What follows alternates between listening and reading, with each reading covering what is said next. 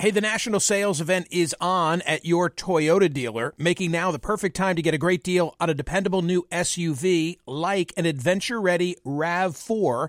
Available with all-wheel drive, your new RAV4 is built for performance on any terrain, from the road to the trails, and with plenty of passenger and cargo space, plus available tech like wireless charging, you and your entire crew can stay connected. Or check out a stylish and comfortable Highlander with 3 spacious rows of seating for up to 8 passengers and with available features like the panoramic moonroof. You can sit back and enjoy the wide-open views with your whole family. Plus, both RAV4s and Highlanders are available in hybrid models, so no matter your style, you can drive efficiently and save on gas. Visit your local Toyota dealer and check out amazing national sales event deals on RAVs, Highlanders, and more when you visit buyatoyota.com. If you're like me, it's now the end of the day, and you say, uh-oh, what are we going to have for dinner? Well, here's the solution. Eating better is easy with Factor's delicious, ready-to-eat meals. Every fresh, never-frozen meal is chef-crafted, dietitian-approved, and ready to go in just 2 minutes. You're going to have over 35 different options to choose from every week, including Calorie Smart, Protein Plus, and Keto. Flexible for your schedule, get as much or as little as you need by choosing your meals every week. Plus, you can pause or reschedule your deliveries at any time. Also, there are more than 60 add-ons to help you stay fueled up and feeling good all day long. Factor is the perfect solution if you're looking for fast, premium options with no cooking required. Sign up and save. We've done the math. Factor is less expensive than takeout, and every meal is dietitian approved to be nutritious and delicious. What are you waiting for? Get started today and get after your goals. Head to factormeals.com/Smerconish50 and use code Smerconish50 because you'll get 50% off. That's code Smerconish50 at factormeals.com/Smerconish50. Get your 50% off. Hi, it's Michael Smerconish. Welcome to Book Club with Michael Smerconish, a collection of Michael's favorite interviews with authors from the last 30 years through today, on the air, on radio. What sets my book club apart is that I actually read the books. Book Club is now in session. Cappy Magar is a Texas raconteur. He's got a book. It's called The Man Who Made Mark Twain Famous. I love the subheadline. Let me read it slowly. Stories from the Kennedy Center, the White House, and other comedy venues. Let that sink in. Hey, Cappy, thank you so much for being here. I told my producer, with regard to you, that if we had grown up in the same locale, I know we'd have been friends. Michael, we definitely would have been. I'm a huge fan of yours. Thank you for having me on. Well, thank you for saying that. But my mother always said about me, when I was growing up, she said, you never let grass grow under your feet. And I think that's like a statement that would apply to you. I love how you're at the University of Texas, and there's a particular professor. She causes you to have a very unique final exam. Do tell. Well, it was Elspeth Rostow, Walt Rostow was a national security advisor to President Johnson. And I took a 3-hour tutorial on President Johnson. So I get this call from President Johnson's chief of staff. And he said, come up to the LBJ library. We have a meeting that Harry Middleton would like to discuss some issues with you. And so Harry Middleton was the director of the LBJ library. And so I went up there. Mrs. Rostow was there. Harry Middleton was there. And Harry said, look, I understand you've been studying President Johnson for the semester. And would like to have you be President Johnson and Mrs. Johnson's aide during the Civil Rights Symposium. It was actually a month before he died. And it was the last public appearance. And so meaning aide, meaning go get my coffee, go get my speech, gopher. And so I said, well, that's fantastic. I was very excited about it. Then Harry Middleton said, incidentally, President Johnson's going to give you the grade. And he's a very tough grader. And I went, okay. So it was an incredible experience. President Johnson did not come in the first day because there was a sleet of ice on the in Austin from LBJ Ranch. He literally drove himself in the next day. He had terrible angina. In fact, during that final speech, he was popping nitroglycerin pills. And it was an incredibly moving moment. There was somebody at the end of his speech, somebody from CORE came down and started shouting at the president, said, "We have not done enough. We've not done enough." And the Secret Service kind of grabbed him and said, President Johnson said, "Let that man speak." And President Johnson actually invited him to the podium to speak. And then after he spoke, President Johnson, in front of the podium, gave one of the great speeches, his last public speech. It was an incredible experience for me. I was a very young man, but yeah, had to have been a thrill. And there's a photograph in the book of you. First of all, there he is, and there is Lady Bird, and then I guess you're the young guy with that full head of hair. It was also black hair, not gray like it is now. No, a UPI photographer took that photograph, and the caption in the Houston Chronicle. It was in almost every paper in the country, but the Houston Chronicle said, "President and Mrs. Johnson, an unidentified aide," which I'm still reeling from today. I mean, gosh, I wish they'd identified me. Anyway, it was an incredible experience. And later on, Mrs. Johnson was on the Board of Regents at the University of Texas, and I was in student government, vice president of the student body. And she asked me to come up to have lunch with her. And I said, sure. Well, the issue of the day were fees, student fees. And so I did my homework, got a big binder of student fees, trying to convince her to, be on the student side. And she didn't want to talk about student fees at all. She said, "Cappy, the president ordered this picture for you." And it was that picture that's in the book. And it was a really incredible moment for all of us. What a class act. Cappy, you have always been drawn to stories. You've always been drawn to storytellers. You've always been drawn to jokes. I mean, easily your career, your life could have gone in a different direction after University of Texas, right? You could have found yourself doing that for a living instead of going into the private sector the way that you did. But it all comes full circle for you because you are a co-creator of the nation's highest prize that we give to humorists. Right. It was a fortuitous. President Clinton appointed me to the board of the Kennedy Center.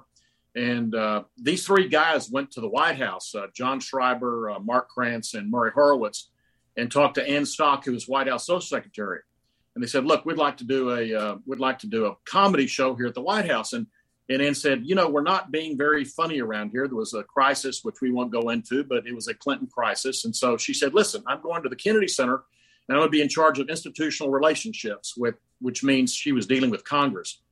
And so bring this idea of the comedy prize or award or whatever comedy show to the Kennedy Center.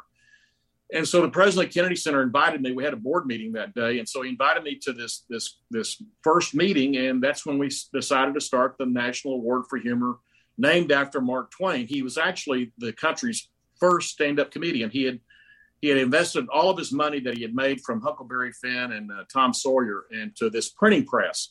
And he declared bankruptcy. And it was just a terrible disaster. So he literally went around to these theaters and gave speeches and talks. And it was really a stand-up comedic effort, and he did make money and was able to survive. But that's why we named it the Mark Twain Prize. So the first recipient, the story's well told in the book. Almost the first and last recipient was Richard Pryor.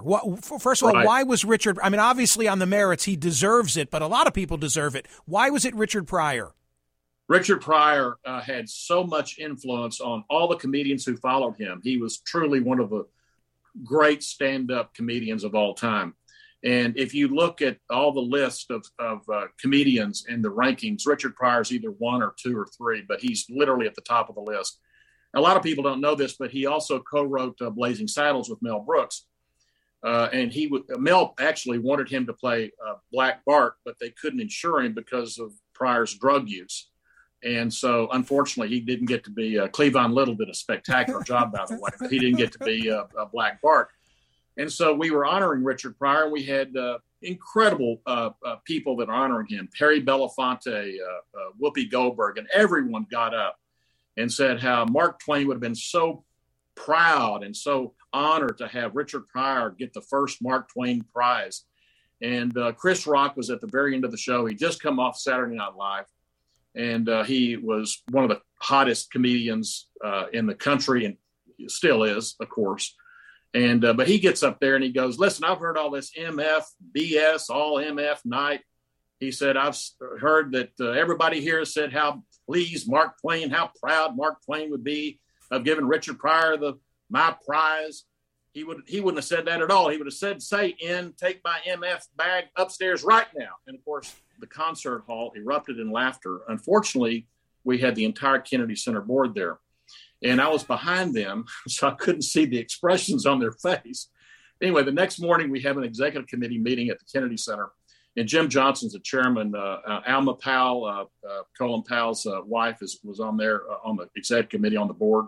So was Buffy Kafritz and Ambassador Jean Kennedy Smith. She had flown from Ireland to the Kennedy Center board meeting, and she was the sister of President John Kennedy. Exactly. Right.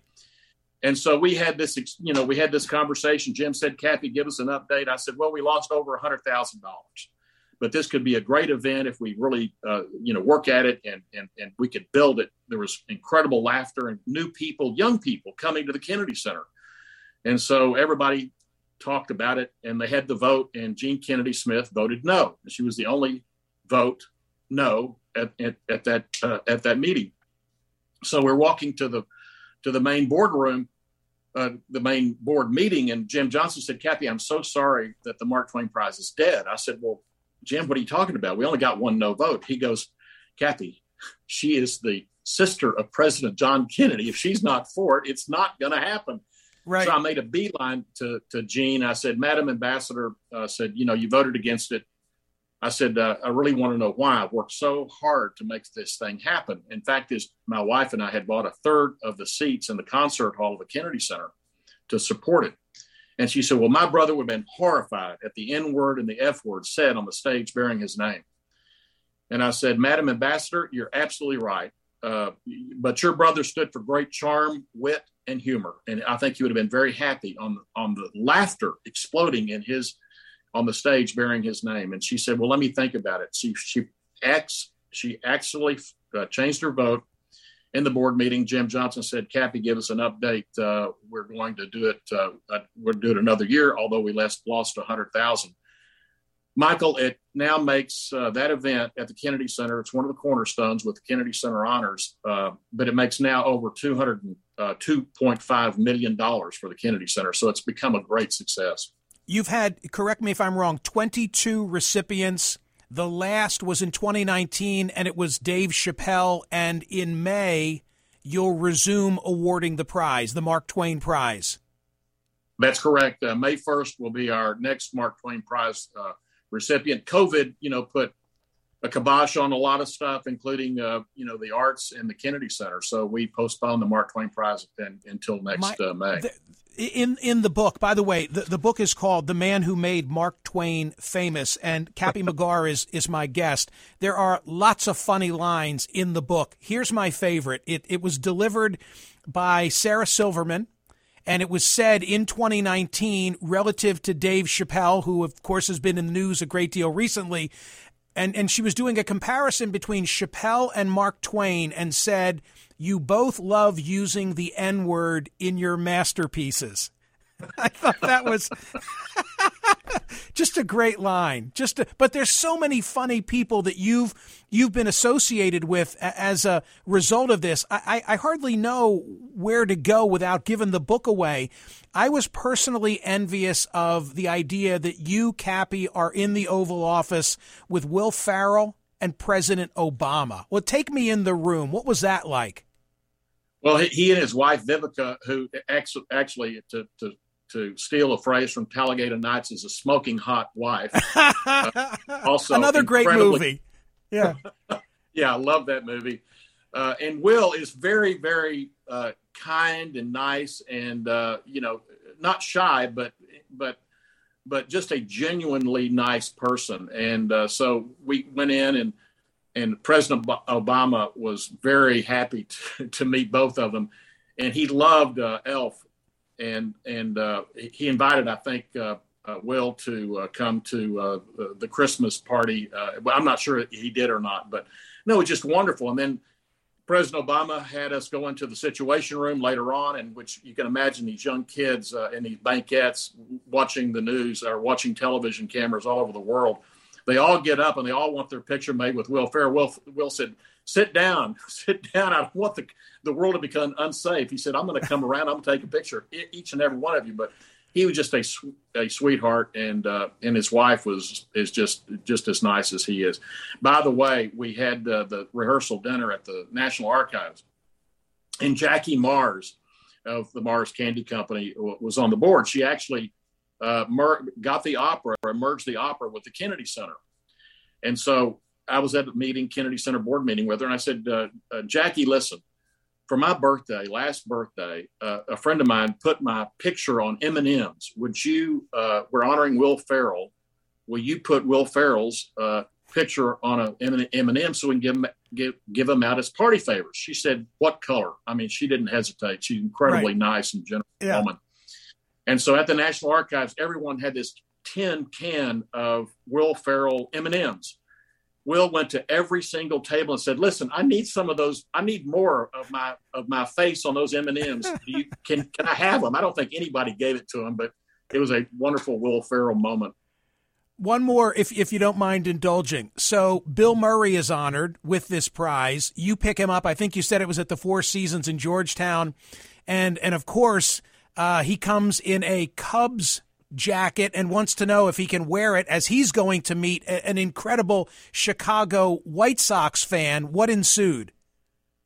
Well, he asked me, he said, what do I wear to the Oval Office? I said, you're Bill Murray. You can wear whatever you want to wear. He said, what if I wear this Cub jacket? I went, it's up to you. Obviously, the president's not going to be happy about it. So he walked in the Oval Office. By the way, the White House called me a week before this and said, would Will do an Affordable Health Care Act public service announcement in the Oval Office with the president? I said, well, let me ask him. So I asked him. He said, well, sure, but I don't want a script. I'll do it ad lib. I said, perfect. And so we walk in the Oval Office and the president said, I don't let anyone in here who's a Cub fan, particularly someone wearing a Cub jacket. And if you'll remember, the Cubs went on to win the World Series. So it was really great for Will, for Bill Murray. Bill Murray. And so we did the photograph with the Mark Twain Prize, and we talked about the Mark Twain Prize. The president was very complimentary of Bill. And so there was a young aide before we went into the Oval Office that said, here's a script, Mr. Murray. He looked at me and he said, Cappy, I said, no script, ad lib. I said, the president's a great ad libber. Please go tell the president that Bill's, wants to do an ad lib. So he leaves, he comes back in the cabinet room and says, okay, the president will do that. I said, oh, okay, yeah, I figured he would say yes. And so the PSA was a putting contest between the president and Bill. And so the president puts down a paper cup and the president says, Bill, I'll bet you $1 a hole. And Bill said, you're on. And so Bill said, I'm not putting into that paper cup. There's the picture right there. He goes, the president says, why? I said, because Bill said, when you put a golf ball into a paper cup, it doesn't go ding. Right. We need ding. Right. So the president shouts out, says, "Is there anybody have a glass around here in the White House?" And so they bring a glass. Bill puts in every single shot. The president, who's incredibly competitive, misses every one of them. So we're walking out of the Oval Office. Oh, and first of all, let me tell you about the PSA. Bill is limping, and he's holding his hip and his knee. And the president said, "Bill, what's wrong?" He said, my knee or my hip." He said, "It's really hurting me pretty bad." The president said, "Well, do you have health insurance?" He goes, I really don't." He said, "Well, you can sign up for the Affordable Health Care Act." And Bill says, "Oh, great. Does it cover mental issues too?" Only as Bill can say. And the president said, "Well, sure, it covers mental issues too." Anyway, long story short, the president misses every hole, and we walk out, and the president turns to me and says, "Cappy, at the end of every golf game, you got to pay up." And I said, "Yes, sir." "And you lost that game?" He said, "Yeah." So he turns to his aide and said, "Hey, do you have $5? Oh, $5 to Bill." So he literally gives the $5 to Bill. It was a really wonderful experience. Bill and I, the president gave me his putter, and Bill had his putter, and Bill and I went out and put it on the Eisenhower Green right outside the Oval Office. So come on, Come on, how great Bill is that? Just one of the great. It's fantastic. Michael, you can't believe how fun it was. I mean, and Bill Murray's fun. Oh, yeah, I can tell. Another great guy like Will Ferrell, stopping every single person in the White House. I took him he wanted to go see the kitchen. And Bill Murray stopped and shook everyone's hand on cook, the chefs, the sous chefs, the waiter, everybody. He's a great guy. I know you're not going to give it away. I'll just say this. The one who has been elusive, who has gotten away thus far from you, now 95 or 96, is Mel Brooks. When I think of Mel Brooks, of course, I think of Blazing Saddles. But, Cappy, I am an enormous Larry David fan. Love Curb. Best show on television. Love Seinfeld. And I'll never forget, I think it was season 3 or 4, The Producers was the storyline, and Mel Brooks plays a role in Curb Your Enthusiasm, and it was my favorite season of the whole. I hope you get him, is what I wanted to say. And I'm happy that I got you. The book is called The Man Who Made Mark Twain Famous. It'll be good to laugh again, so I'm eager to see what happens. You're credited as saying, in Washington, there aren't enough funny people and too many jokes. And I love that line. Privileged to meet you, and thank you so much for being here. Michael, thank you for having me. I appreciate it. That's Cappy McGarr, ladies and gentlemen. The book is terrific. The POTUS audience will love it. Hear more of Michael Smerconish on SiriusXM's POTUS Channel 124. Live weekdays from 9 a.m. to noon East or anytime on the SiriusXM app. Connect with Michael on Facebook, Twitter, YouTube, and at Smerconish.com. Book Club with Michael Smerconish. New episodes drop Tuesdays and Fridays.